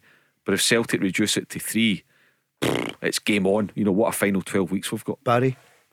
Rangers are certainly in the driving seat. I says a week or so ago, I believed that both teams would win every game up until the break. Obviously the break got brought forward. I watched the game last Wednesday. Look, they dominated the game, and a lot of people say, oh, but you've got to give Jim and his St Mirren players, but they were decimated. And he played, listen, he probably doesn't want to play that way, but they played basically 10 men behind the ball, 11 men behind the ball, and their defensive third, and Celtic found it hard to break them down. But look, it's still a long way to go. But for me, Rangers in the driving seat in that game in the 2nd of February. I mean, if it goes 9 points, it's Rangers. If it goes Celtic, you're down to 3, and then it's game on. So I wish the game was obviously in the 2nd of January. But it's obviously not. How many sleeps is that now? 33 or something? We need to wait to the 2nd of February. But at this moment in time, Rangers, I mean, I'll go back to what I said earlier. If you says to the Rangers fans at the start of the season, going into the winter break, you'd be 6 points clear. They would have bit your hand off for it. The Go Radio Football Show with the Taxi Centre. Save on your new taxi with exclusive discounts across Skoda, Toyota, Ford, Seat and more. Let's go. Go Radio Football Show, the Monday edition. It's the holiday edition. Yep, we're here. Barry Ferguson, Mark Guidi, Paul Cooney with the Go Radio Football Show with the Taxi Centre. Just looking at the top scorers so far as we say goodbye to 2021. The top scorers so far this season, and with 16 in total, is Kyogo Furuhashi, 8 in the league, 3 in the League Cup and 5 in Europe. Second, Alfredo Morelos. I wasn't sure Morelos. if you. Morelos with 13 in total, 8 in the league, 1 in the League Cup and 4 in Europe. Third top in the east of the country. Boyce, Nisbet. Boyce is correct. It's Liam Boyce. Not been in so much the last couple of weeks. 7 in the league, 4 in the League Cup, 11 in total. And in the same number, it's the other side of Edinburgh in Leith, Martin Boyle. He's 11 as well. And then Motherwell's own Tony Watt with 9 in the league and 1 in the League Cup, so he's 10 in total. Leela Badawi's 2 goals yesterday on 10. I tell you something, Kevin Nisbet's coming back to form. Good to see a goal for him yesterday, wasn't it? Good to see. Because I think there's a lot more to come out of Kevin Nisbet. As I said, terrific season last year. Broke into the Scotland squad. Tough time yet, and it must be tough going through a barn spell. But listen, he kept putting himself in the positions. He was missing some chances, but that's what I like about him. And he's now, I certainly go back to the semi-final of the League Cup against Rangers. Thought he was excellent that day, him and Boyle. And I've watched a few Hibs games since, and you see his form starting to get back to where it was last year and starting to score goals, which great to see. Who's coming top in Edinburgh for you? Is it going to be Hearts or Hibs? I was going to say Hearts. Hearts for the whole season. Yep. Yeah, it's looking like it, isn't it? Although Hibs coming back in. Also in 10 goals, so that was Leela Bada, Tony Watt, Kemar Roof. We mentioned him earlier on, but you know, when you love your football, he's a player you like to watch, Mark, isn't he? I like Kemar Roof, but you know, Barry hit the nail on the head earlier on. Paul, you know, we're talking about squads and having a good attendance record, and he doesn't have a good enough attendance record, and it's just unfortunate. You know, some injuries, some players are like that, and you feel for them because there's nothing worse when they want to get into a rhythm and get into a flow, and Kemar Roofe, not just since he came to Rangers. I think even before it, his career's been pretty stop-start, and it'd be great for him just to go and get 10 months, just to go and get a full season where he's available, because there's no doubt he is a top quality player. Did I mention Jota of Celtic? He's on 8 goals, 5 of them in the league, 1 in the League Cup and 2 in Europe. Ramirez of Aberdeen on 8 goals. Kevin Van Veen, his 2 yesterday, on 7. Bruce Anderson scored for Livy, he's on 7 as well. Charles Cook at Ross County, he's on 6 goals. Joe Aribo at Rangers on 6. Jason Cummings on 6, Kevin Nisbet on 6, just looking there. But top of the table, Kyogo, then Morelos, and then Liam Boyce and Martin Boyle. Wonder who'll be at the end of the season. Premiership table as we head for this winter break. After 20 games, Rangers on 51 points and Celtic on 45 points. Then Hearts on 36, Motherwell on 31, Hibs on 29, Aberdeen on 27.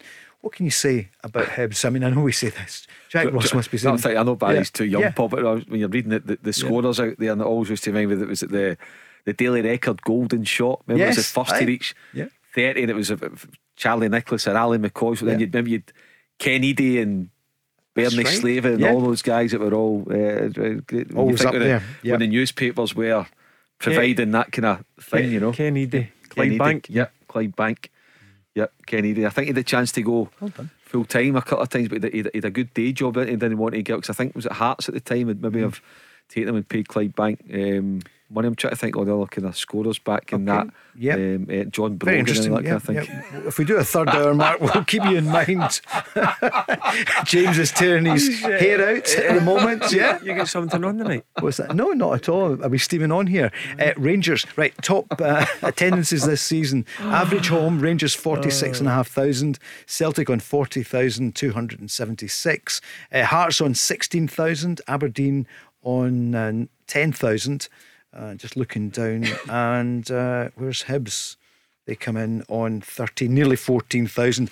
Been great attendances this season. Obviously the Celtic one go up when Rangers come to town. It would have been obviously next this weekend, but there's nobody in. Will we have the fans back by February? Surely.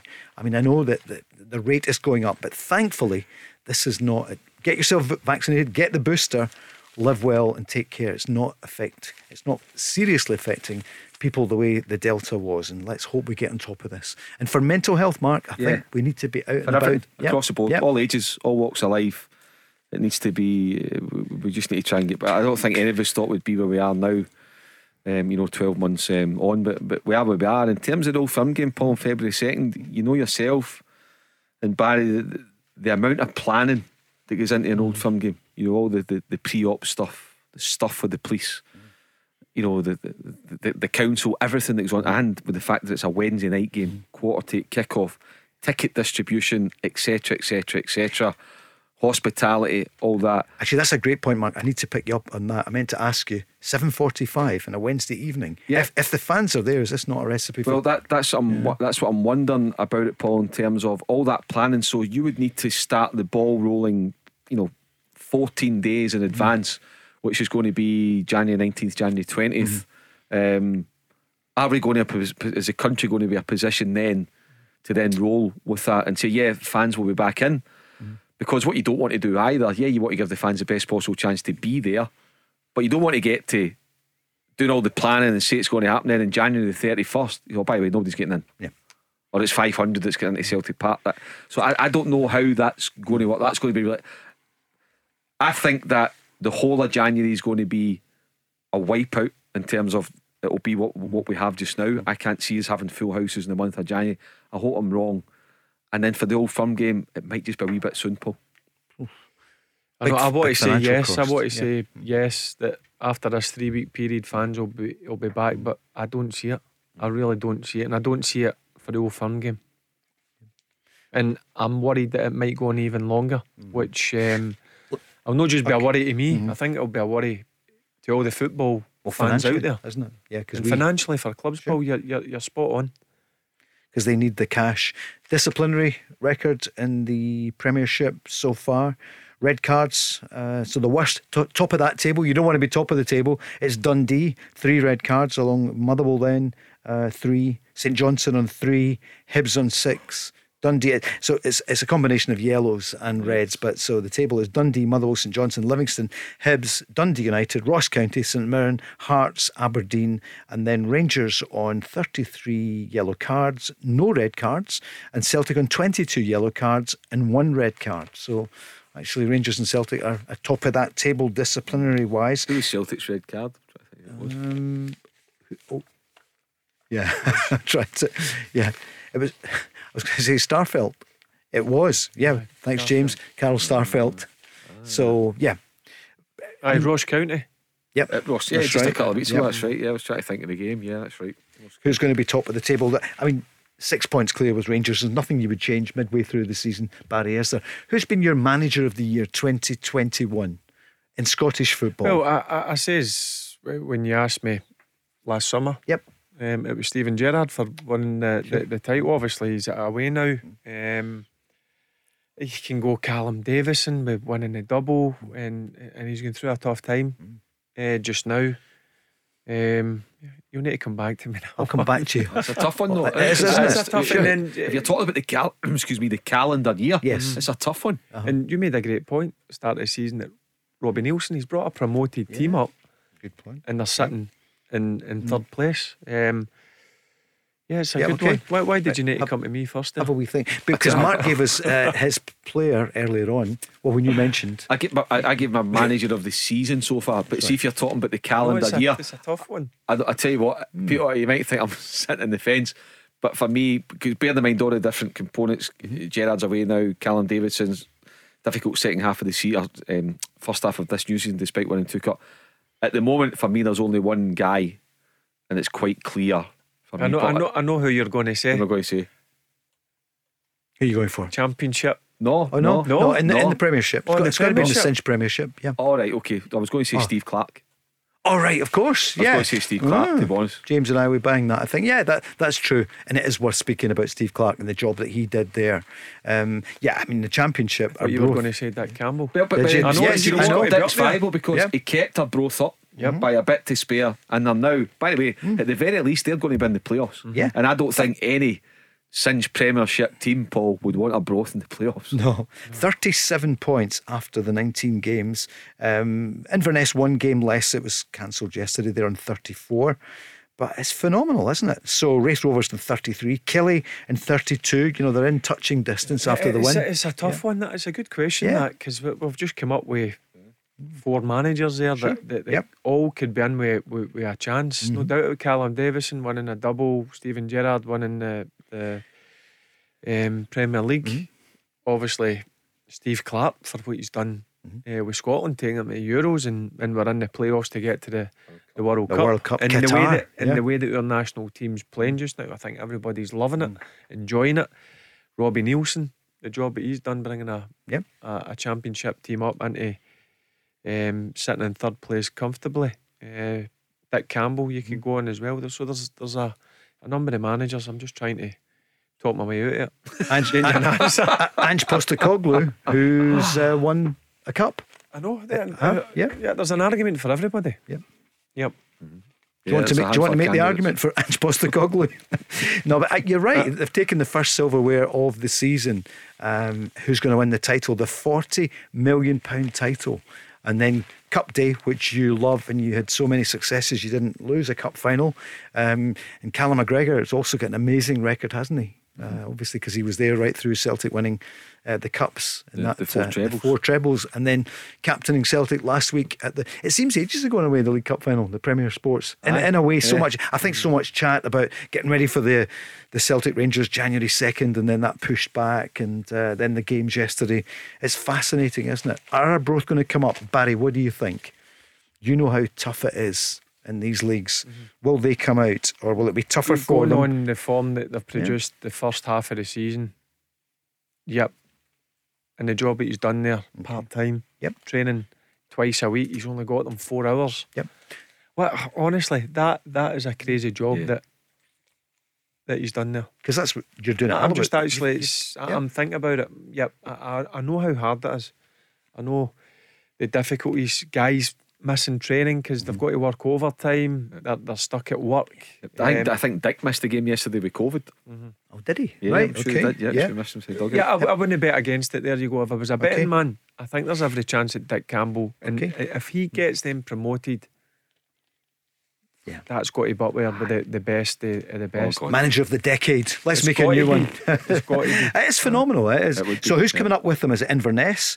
Is it Wraith Rovers? Kilmarnock? Partick Thistle? They're all in the mix. And then there's obviously you then get to the other end of the table with Hamilton, Ayr, Queen of the South, Dunfermline and Morton. Who's going to come up alongside them, Mark, do you think? You've got to fancy Kilmarnock to be in there. Yeah. And, you know, that's what was intriguing me about the Kilmarnock job. If you look at Kilmarnock's situation, so they're in the Championship. So do they think, let's try and destabilise one of our rivals? So do they go and try and get Billy Dodds, a good Ayrshire? Do they go and try and nick Billy Dodds, or do they go and try and nick John McGlynn? Do something like that, because you're talking about what you would believe to be strength in your own club, but weakening your direct opposition, because there's a real battle going on. And as you've said, Paul, you've just reined them all. So I don't know. It might be somebody completely different. But you just Billy you wonder, Dodds. but I wouldn't listen. Good I know show. he's settled up in Inverness. Yes, he's living up there now. Yes, He's been living up there for a number of years. So he's pretty settled. I think that job just suited him perfectly. Obviously, going in and helping Terry out last night. Well, I'll need to say his right name in case people don't know who I'm talking about. Neil McCann. Yeah, indeed. When he took the job over. Minder.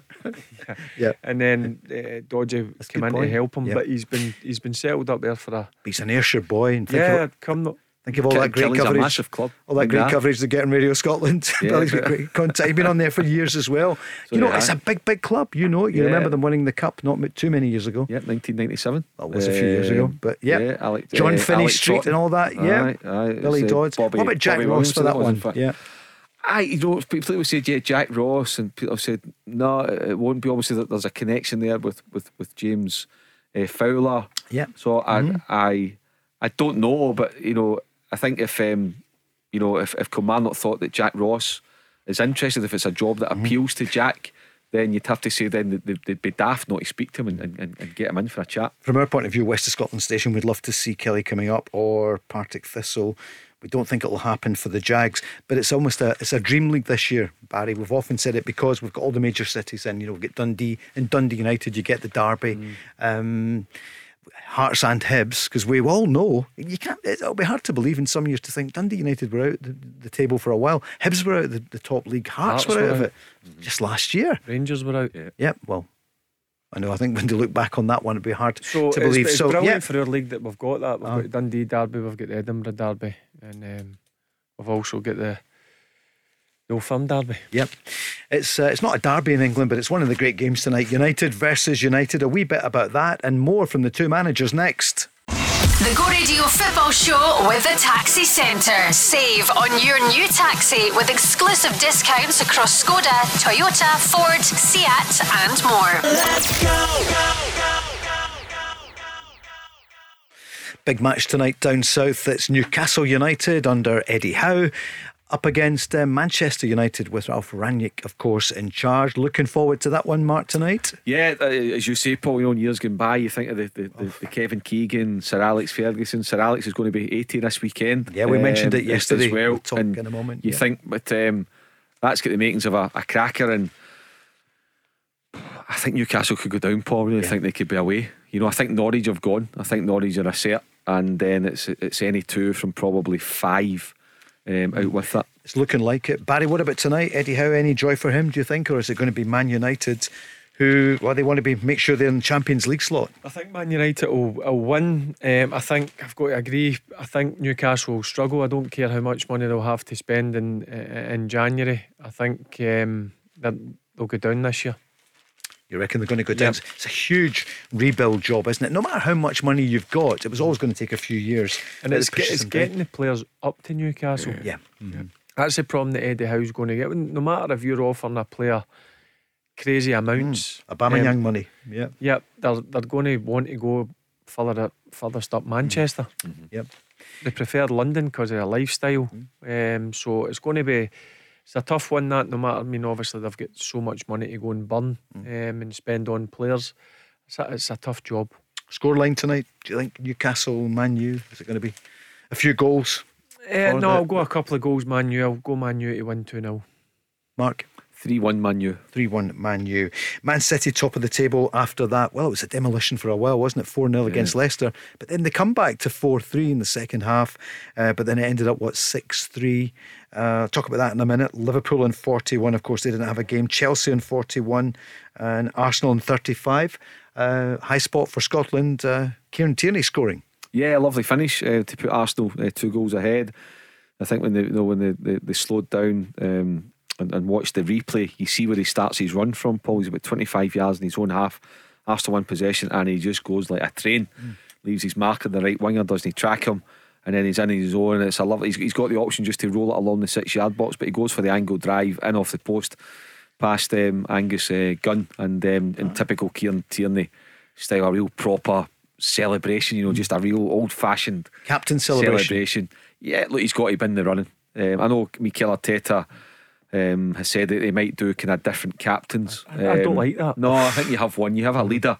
One thing that's clear: Aubameyang is absolutely bombed out there. Nowhere near it again yesterday. And you know what? Why not give it to Kieran Tierney? Barry, would you agree? Just the way he goes about his business, I think it would be a no-brainer. As I know somebody says last week, there's not a big argument about it. He couldn't be the captain because he's Scottish. Oh, that's right. Martin Keown said that. That was Simon Jordan. I think he was winding up Jim a little bit. That's nonsense. I think it was just a bit of nonsense from him. You just need to see the way he plays the game. I just like it. He's 100%. Look, forget about all the quality he's got. He plays the game. He just wants to win, and I like players like that. And I think he's captain material. Sure. Stephen Gerrard got COVID. We hope he's back soon. Obviously he wasn't at the game yesterday. Villa took the lead against Chelsea, but Chelsea went on to win 3-1. Man City, we mentioned, 6-3 against Leicester. What about Tottenham under Antonio Conte? 3-0 against Crystal Palace. Conte's got a bit of magic, hasn't he? He's got a great CV, Paul. You look at his track record at all different clubs and at Chelsea, and one thing that he's started to do now as well, watched Match of the Day, is Harry Kane's on it. Harry Kane's looking like his old self, really sharp. Great finish for the opening goal yesterday as well. So for Spurs to be successful, they need to have Harry Kane bang on it, and he's right on it at the moment. Brighton winning over Brentford 2-0, and West Ham losing again. It's been a tough season for them over the Christmas period, the festive season. West Ham 2, Southampton 3. I see El Yunusi got the opening goal. But Barry, you surprised that West Ham lost yesterday? Yep, that's a couple of games. But you've got to look at the bigger picture. Look at the job he's done there. And also they've been in Europe for the first time, and they qualified out the Europa group stage. So it's just a mini blip they're going through. The job that Davy Moyes has done there has been unbelievable. And actually I enjoy watching West Ham. They've got some really good players, and he's picked these players up for buttons in terms of the Premier League prices. So look, a mini blip, he'll come through that. Gold and Sullivan have not given him that much gold recently, have they? He's managed the finances really, really well. Do you think the players realise how good that club is at the moment? You look at more than 50,000 at every game. The fans are right there. As Barry said, I think they're really entertaining to watch. A lot of ding dongs that concede goals as well. Declan Rice has been brilliant. Mikel Antonio. Could they win a cup? Sorry, could Davy Moyes win a cup? Well, you couldn't rule it out. You couldn't rule them out winning the Europa League. I think now what Davy Moyes will realise, the squad is absolutely stretched to the limit. Big second half coming up of the season where they want to kick on and try and at least finish in 5th place. And as you say, Paul, trying to win an FA Cup is one thing that's eluded Davy. Despite his illustrious career, he's never won a trophy. So we want to go and do that. Need to go and buy 2 or 3 players in Jan. He's always very careful with how he spends his money. Or the club's money, that is, but I think he'll realise he needs to go out and get 2 or 3 players next month. Jurgen Klopp and Brendan Rodgers have reiterated that they think there are too many games over this period, because obviously England is a full card tomorrow, COVID permitting. So the table there: Man City on 47 points, Liverpool 1 game less on 41, Chelsea also on 41. They've played 19, same as Man City. Arsenal on 35. Who would have believed that in the early autumn? Tottenham on 29, West Ham on 28, Man United on 27, Wolves 25, Brighton 23, and Leicester on 22 points there. Top 4, Barry, at Man City, Liverpool, Chelsea, Yeah, I went fact, for Chelsea yeah, at the I know. start of the season, and I'm going to stick with it. Tuchel will come good. It's a wee blip recently, isn't it? Yeah, but I watched the game yesterday. How were they? Yep, it made a difference. Lukaku coming on at half time. He's obviously been missing the last 3 games because of COVID. Force of nature, isn't he? Yeah, he's just an absolute machine. But I'm going to stick with Chelsea. But top 4 is going to be between Chelsea, Man City, Liverpool, Man United. Right, okay. Did you play against Lukaku? You must have played against him, I would imagine. Maybe. What would you think about that? Mark? No, I don't think I No, did. maybe not. Your top 4 in England, who do you think? I think Man City look unstoppable. I think Liverpool and Chelsea will give them a run for the money. I think it'll be tight, it'll go to the wire. 4th spot. Maybe. Yeah. Well, let's see, Barry, we're watching. Is it going to be Davy Moyes? Do you think you'll go West Ham in 4th position? No, I think it's too big an ask for them. I think that you've got to Arsenal, Man United or Spurs. I've got to go Man U. I agree with Barry. Man U should be, very least, Man United should be 4th. Should be 4th. Bournemouth have gone one up at QPR. So Bournemouth had started the season brilliantly, but they've gone off the boil. But they're ahead at the moment at Loftus Road. So yeah, Matt Warburton's done a really good job at QPR this season as well. He really has. He's dug in there. They've stuck by him as well, and he's right in the mix. You couldn't rule out QPR being in the playoffs this season.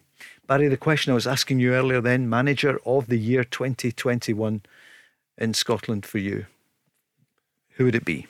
But do you know what? I've switched. I was thinking about my player. Yeah. Mm-hmm.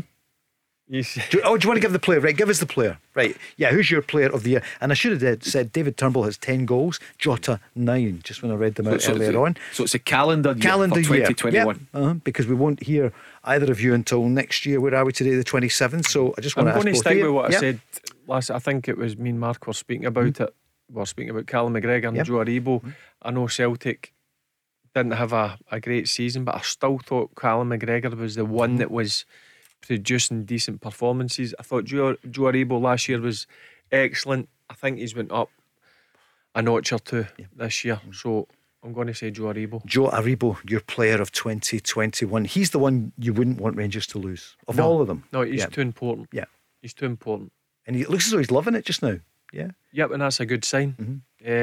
Just stay about for another couple of years, and then look, if he continues to play like the way he's doing, he's going to get that move. But in terms of I'm playing week in, week out, I would like to see Rangers try and sit him down and get him on a longer term deal. Jim McKee is listening in. He listens every night in Kent, so apparently he plays it back, puts him off to sleep later on. No, that's not the case, Jim and Alison there. But he listens every night, so good on Jim, from Bodwell originally, but he listens in at night if you can't hear it live. So I've given you a few seconds there, Mark. So for you then, overall, for this year, your player of 2021 in Scotland. 2021, I going to go for Alan McGregor, the Rangers goalkeeper. Yeah, why? Because he makes saves, Paul, that win games. He's made saves that help Rangers be successful, and you know exactly what you're getting. To win an award like you need to be consistent. You need to be an 8 out of 10, 35 to 40 games a season, and I think Alan McGregor gives it. As I've said before, I think I know Steven Gerrard's away now, but everything under account, he was Steven Gerrard's best signing for sure. So yeah, I would go for Alan McGregor. That was one of your best moments of the year. The three of us were on the Monday night. There'd been a bit of chat, about Dean Smith had gone, who was going to go to Villa, and we said at 5 o'clock Steven Gerrard is interested in the Villa position. We said it at 5 o'clock on that Monday night, and you said Villa are very interested in Steven Gerrard. And then the Wednesday we said that was it, was done and dusted. So well done for that here. It came as a surprise. I thought he would have stayed. But what do I know? He's went. But you know what? It's turned out very well for Rangers. It has. Gio's come in. I think both parties, when you look at it now, but both parties, there was clearly frustration with Steven Gerrard that he wasn't able to kick on at Rangers the way he wanted to by getting the backing that he wanted. On the other hand, you can look at both, so the board backed him to the hilt. They couldn't give him any more until maybe a couple of players were sold and he could regenerate his own money. But when you look at it now, for Rangers, the way they've kicked on by getting another quality coach in Van Bronckhorst, and for Steven Gerrard, it's worked very well for both parties. It's been seamless. Exactly. It has. It's come in and it's tough, but what he's done is he's done the most important thing is he's shut up shop. He's made them difficult to score against, and they're still attractive going forward. Season 4 is always tough, isn't it? I mean, look at Brendan Rodgers. I know it's not 4 full years, but he's finding it tough, having won an FA Cup for them for the first time ever. Barry, Manager of the Year 2021. I've got to go with Stephen, even if he's been away for going and winning the league. That's okay. Because Celtic were so dominant for 9 years. Nobody could get absolutely anywhere near them, and they go. I mean, I says at the start of the season before that it would be a miracle if Rangers did win it, and they went on to win it by 25 points. Miracle worker Stephen Gerrard on that day. He had that belief, didn't he? He had that confidence. I couldn't believe it. I couldn't believe it. I couldn't believe in terms of Celtic how poor they were last year. I was watching them thinking, that's not the Celtic I was watching. It seems a long time ago now, doesn't it, under Ange Postecoglou, who deserves such credit for coming into a shambles in the summer and winning the first trophy so far. So there's a lot to look forward to for the coming year. Mark, for you, the Manager of the Year, I mean, obviously there's Stephen Gerrard. He's gone. Callum Davidson, 2 trophies. The 2 cups in the year. I mean, I know. Phenomenal. I know. I mean, it's Callum Davidson would have to be right in the mix. Stephen Gerrard, he's left Rangers.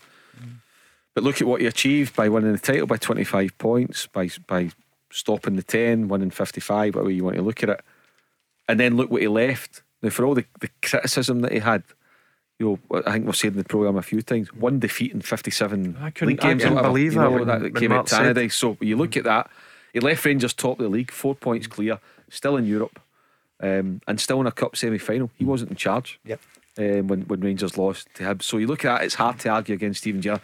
If I had to throw up a challenger to Barry, it would have to be Callum Davidson. But I think over the piece, Stephen Gerrard possibly just edging it, but Callum Davidson outstanding. I couldn't argue against that in terms of if somebody did say if Callum Davidson did get an award, if there was an award for the calendar year, to win 2 cups at a club, no disrespect, St Johnstone, the level of budget he has to operate with, what a job that was for Callum Davidson. Mr Ferguson, I know you want to finish by saying happy birthday this Friday to the other Mr Ferguson now, Sir Alec Ferguson, probably the greatest ever manager. It was worrying times when obviously he went through what he went through, but I mean, you see, obviously we'll watch the Premier League, he's always at Man United games, the camera pans round to him and he looks back to health again for what he went through. So to get to 8-year-old, for me,